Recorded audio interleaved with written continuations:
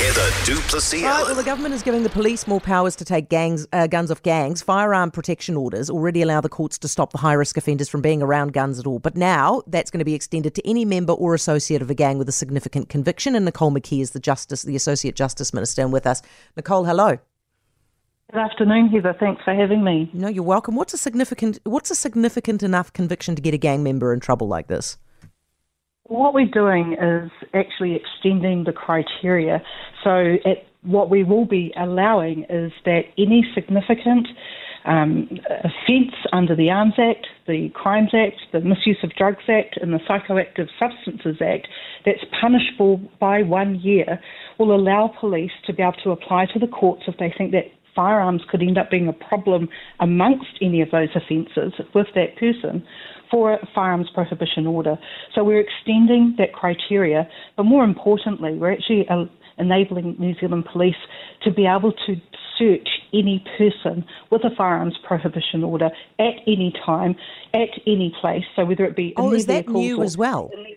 That's new as well, so that they can do it at any time and they don't need a search warrant. They just need that person to have an FPO upon them.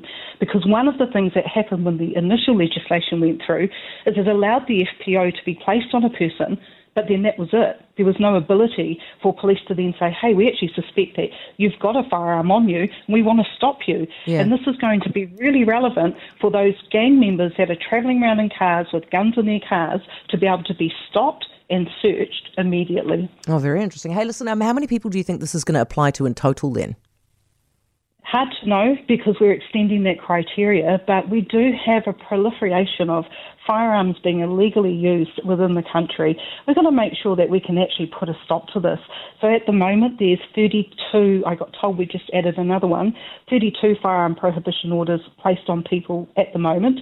We expect by the time this bill goes through and becomes law, there'll be somewhere between 80 and 100 that will have it on. And then of course we're opening it up so that police can see people who may use firearms or have used firearms illegally being able to put more firearm prohibition orders on more people. So unknown at this stage. And the real idea of this is that police apply to the courts.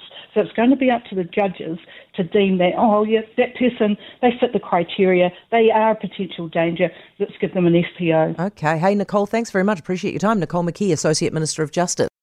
For more from Heather Duplessis Allen Drive, listen live to News Talk ZB from 4 p.m. weekdays or follow the podcast on iHeartRadio.